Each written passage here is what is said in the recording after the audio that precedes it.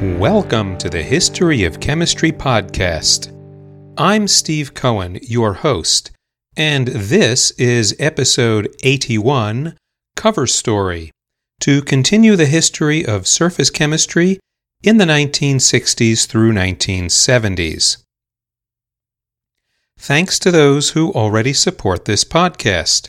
Supporters of this podcast can download a supplemental sheet to view interesting surface structures. Support the continuation of this podcast at Patreon. The website is www.patreon.com/The History of Chemistry.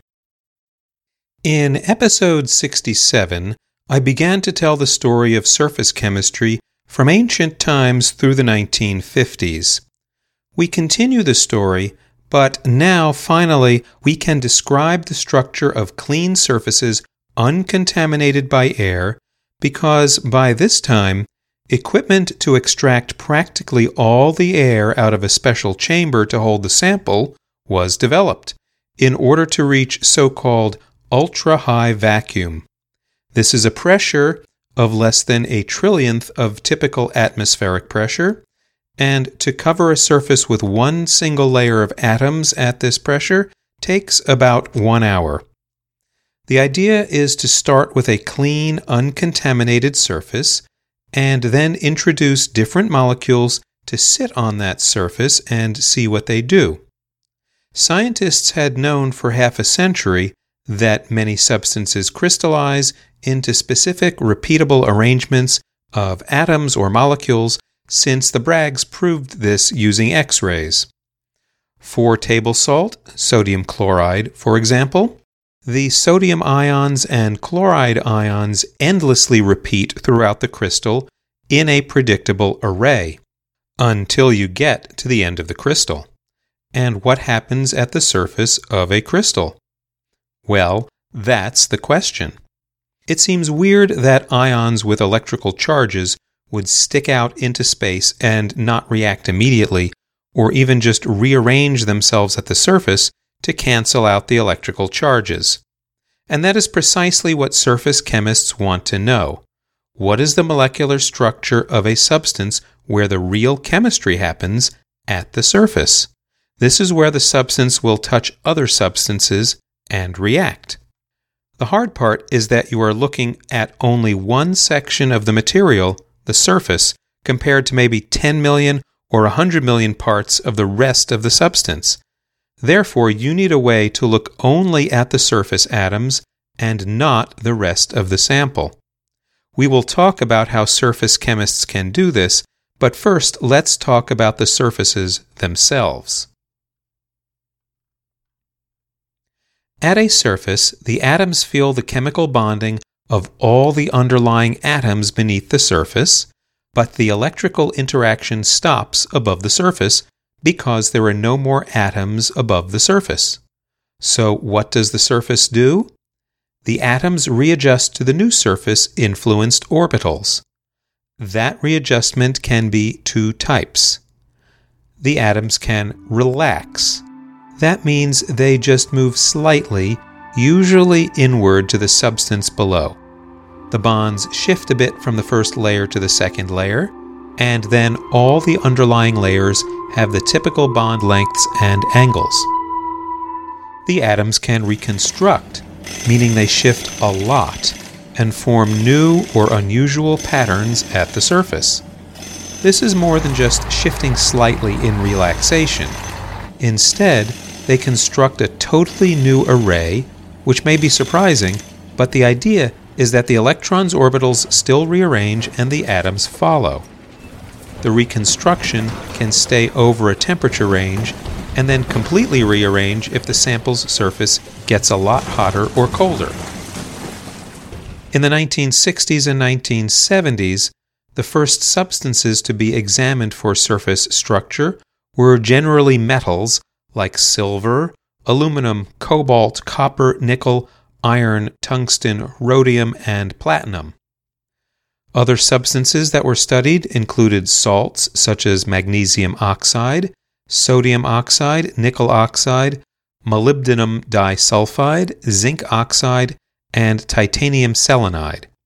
And with the rising importance of the semiconductor industry, which makes transistors and integrated circuits on flat sections of semiconductors, some semiconductor surfaces were studied, such as silicon and gallium arsenide.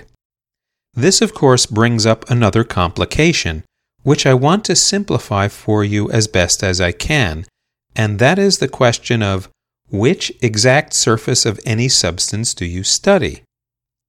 You can look at a crystal in one surface plane, or slice the crystal diagonally, or at all sorts of different angles. Each of those angles brings up a different relative structure at the surface, so you have to specify this in your experiments. Sometimes you want to examine the effect of atomic steps at the surface of a crystal, so you examine a crystal cut at a very slight angle from the plane so that you have a specific number of steps along the array. Say, every 20th atom is at a step, and the rest of the atoms are on a terrace. The structure looks a bit like terraced gardens on a hillside with regular steps between the terraces. All of these different slices through a crystal will affect your experimental results. Each different slice may reconstruct its atoms at the surface differently. With all these complications in mind, let's see what the researchers discovered in the 1960s and 1970s. Some metals change little from the inside, the bulk, to the surface atoms. Certain crystal faces of aluminum, platinum, nickel, rhodium, cadmium, and beryllium don't change. But some metal surfaces contract inward, such as a particular face of aluminum, molybdenum, and tungsten anywhere between 5 to 15%. Certain materials do reconstruct dramatically at the surface layer. Some surfaces of iridium, platinum, and gold rearrange over 5 lengths of atoms. A particular surface of silicon and also germanium, both semiconductors, causes the top layer of atoms to shift together in pairs, explained by bonding between these pairs of atoms. Another very cool reconstruction of a different slice through silicon makes a complicated and beautiful rearrangement over a 7-unit cell by 7-unit cell array underlying the surface. A unit cell is the smallest repeating volume pattern in the crystal structure.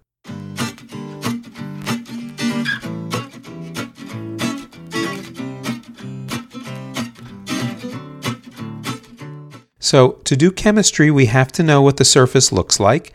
In the same way, we need to know the spatial arrangement of atoms in separate molecules to explain how a reaction proceeds. And how did surface chemists of the time figure out these structures? One basic technique is diffraction of electrons. Recall that Louis de Broglie in the 1920s realized that electrons are particles and waves simultaneously. As waves, the electrons then can behave like light waves and reinforce each other or cancel each other out as they pass through a grating. Davison and Germer demonstrated this in 1927. For surface scientists, the grating turns out to be the distance between layers of atoms in a crystal, just like X-rays of William Bragg during World War I. You need to choose the energy of your electrons carefully, and that turns out to be between, say, 10 and 500 electron volts. These are called low-energy electrons, and the technique for scientists is low-energy electron diffraction, often abbreviated into LEED or LEED. You shoot a beam of these low-energy electrons at your sample.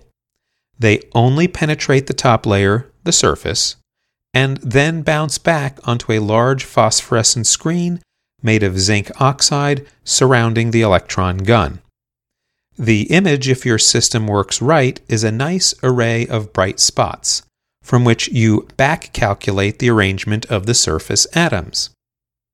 Lester Germer himself revitalized this technique in 1960 after improved vacuum techniques in the 1950s allowed better electron beams to operate and diffraction patterns to be observed.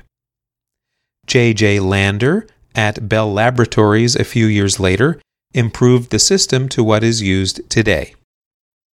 We have already talked about electron microscopes, which at the time couldn't see individual atoms, but they could resolve steps and terraces on sloping surfaces.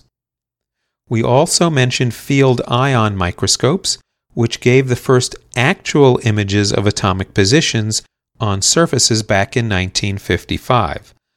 But field ion microscopes require a large electric field, and only a limited number of metals with high melting points can be used, like tungsten, tantalum, or iridium. Another interesting technique surface chemists used at this time was photoelectron spectroscopy, whether with ultraviolet light or X-ray light. So, you zap the surface with ultraviolet light, and the surface atoms, because of the photoelectric effect, eject electrons from their outer orbitals. You can collect the electrons and analyze their energies to determine what elements are on your surface. Likewise, with X-rays, you zap the surface with an X-ray beam, and the atoms eject an electron from their inner orbitals. Again, collect the electrons and see what energies they have, and deduce the elements on the surface. X-ray photoelectron spectroscopy was invented in 1957 by Kai Siegbahn, a Swedish physicist. Ultraviolet photoelectron spectroscopy came along in 1961 by Soviet scientist Fyodor Vilesov, and in 1962 by British scientist David Turner. A technique often used by surface chemists at this time is called Auger, A-U-G-E-R, electron spectroscopy. Multiple things happen here. You zap the surface with higher energy electrons, say several thousand electron volts. The electrons hit surface atoms and kick out electrons from inner orbitals. This makes a positively charged atom, and higher orbital electrons in that atom drop down into the empty orbital. Sometimes the second electron dropping down releases its energy to another outer orbital electron. You can collect these final Auger electrons, analyze their energy, and determine not just what elements there are, but how the elements are bonded to other atoms. This method was discovered by Lise Meitner in 1922 and Pierre Auger separately in 1923, but ignored till the 1950s. If you want to see what contaminant atoms or molecules are on a surface, you can use thermal desorption spectroscopy. You heat your sample, already covered with some surface layer of molecules, and gradually the molecules evaporate off, they desorb from the surface. You can measure the pressure change in the chamber as the amount of gas increases, and the temperature change over time. Via calculus, you can work out the energy needed to kick off that type of molecule from that type of surface, and get some thermodynamics of the reaction. Paul Redhead, a British-Canadian surface scientist, popularized this method in the 1960s. Here is yet another method using light. Suppose you have a material to study which is transparent to infrared light. If you form the sample into the right shape, like a narrow strip, and shine the infrared light in at the correct angle, it can bounce back and forth between the upper and lower surfaces of the strip of material many times, and then exit at the other end where you collect the light. This can be uninteresting if the sample is transparent to that light, but suppose you coat the sample with a single atomic layer of reactant. The molecules on the surface react with the sample, and maybe those surface products absorb light. During the internal bouncing back and forth, certain wavelengths of infrared light are absorbed by the surface products, and you can collect a complete spectrum of the reactants and products on the surface and figure out what actual chemistry goes on right at that surface. This technique uses the property of total internal reflection, just like fiber optic cables transmit light, to amplify the spectroscopic signals from a surface. The method was brought to practical use by N.J. Harrick in the 1950s and 1960s, and he became famous in the world of surface science when he founded his company in 1969 called Harrick Scientific Products, selling equipment to do such infrared spectroscopy via total internal reflection on surfaces. There were more techniques involving shooting electrons, ions, or even whole atoms of helium at surfaces to analyze them, but those are some of the primary techniques surface chemists used. The basic goal, of course, is to look at only the surface atoms and ignore those atoms underneath. And these were the popular methods used in our point in the history of chemistry. The issue, though, for chemists of the era was that these techniques were good for low pressures of gas atoms and molecules hitting a clean, orderly, crystalline surface. As one of the leaders in the field of surface chemistry of the time, Gabor Samardzhai notes, however, quote, "Most natural surface phenomena, however, occur in the more common chemical environments of atmospheric or higher pressure or at the solid-liquid interface." Unquote. That is, in real life, we have air all around us, or commonly water, and that water or air covers a surface. Or even what happens at the surface of a liquid exposed to air. That's real life, not artificially prepared surfaces. How can we study that scenario? Such surface chemistry will have to wait another couple of decades in our chemical history.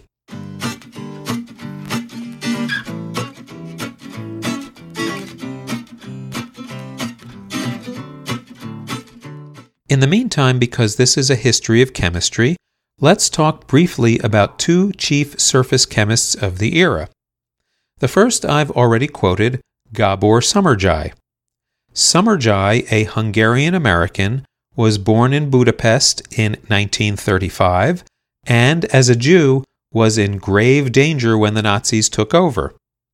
His mother asked for help from the Swedish diplomat Raoul Wallenberg, who got him, his mother, and his sister Swedish passports. His father was deported to a death camp, but survived the war.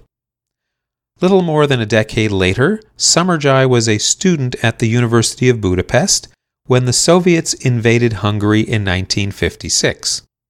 He was an activist in the Hungarian uprising, and so politically was in danger again.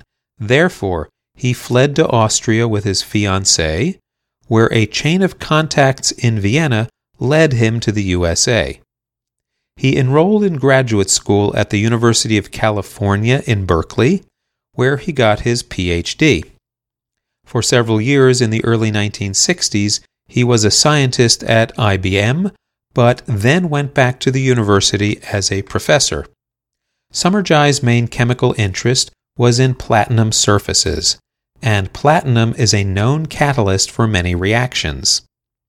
Among his discoveries was that on these surfaces, it's not the regular array of atoms itself that catalyzes organic reactions, but at the defects, where the atomic arrays don't meet exactly right, where the fun stuff happens. Almost the same age as Samardzhai is another towering figure in surface chemistry, German Gerhard Ertl. He got his doctorate in Munich in 1965. His interests also include platinum surfaces, specifically carbon monoxide on platinum, but ammonia reactions on iron surfaces too, which we've heard of, the all-important Bosch-Haber process to make ammonia from the early 20th century. He found that some reactions on surfaces oscillate between two states. We will talk about oscillating reactions later in this series. With all his work, he won the Nobel Prize in 2007. By the late 1970s, these researchers and others we're beginning to divine what precisely happens when molecules meet a solid surface, but we will revisit this topic in a later episode in the 1980s. In our next episode, we revisit a form of carbon we mentioned before, diamond, and a different way of producing it invented in the 1950s but perfected in the 1980s. Until then, brave the elements. Thank you for listening to the History of Chemistry podcast.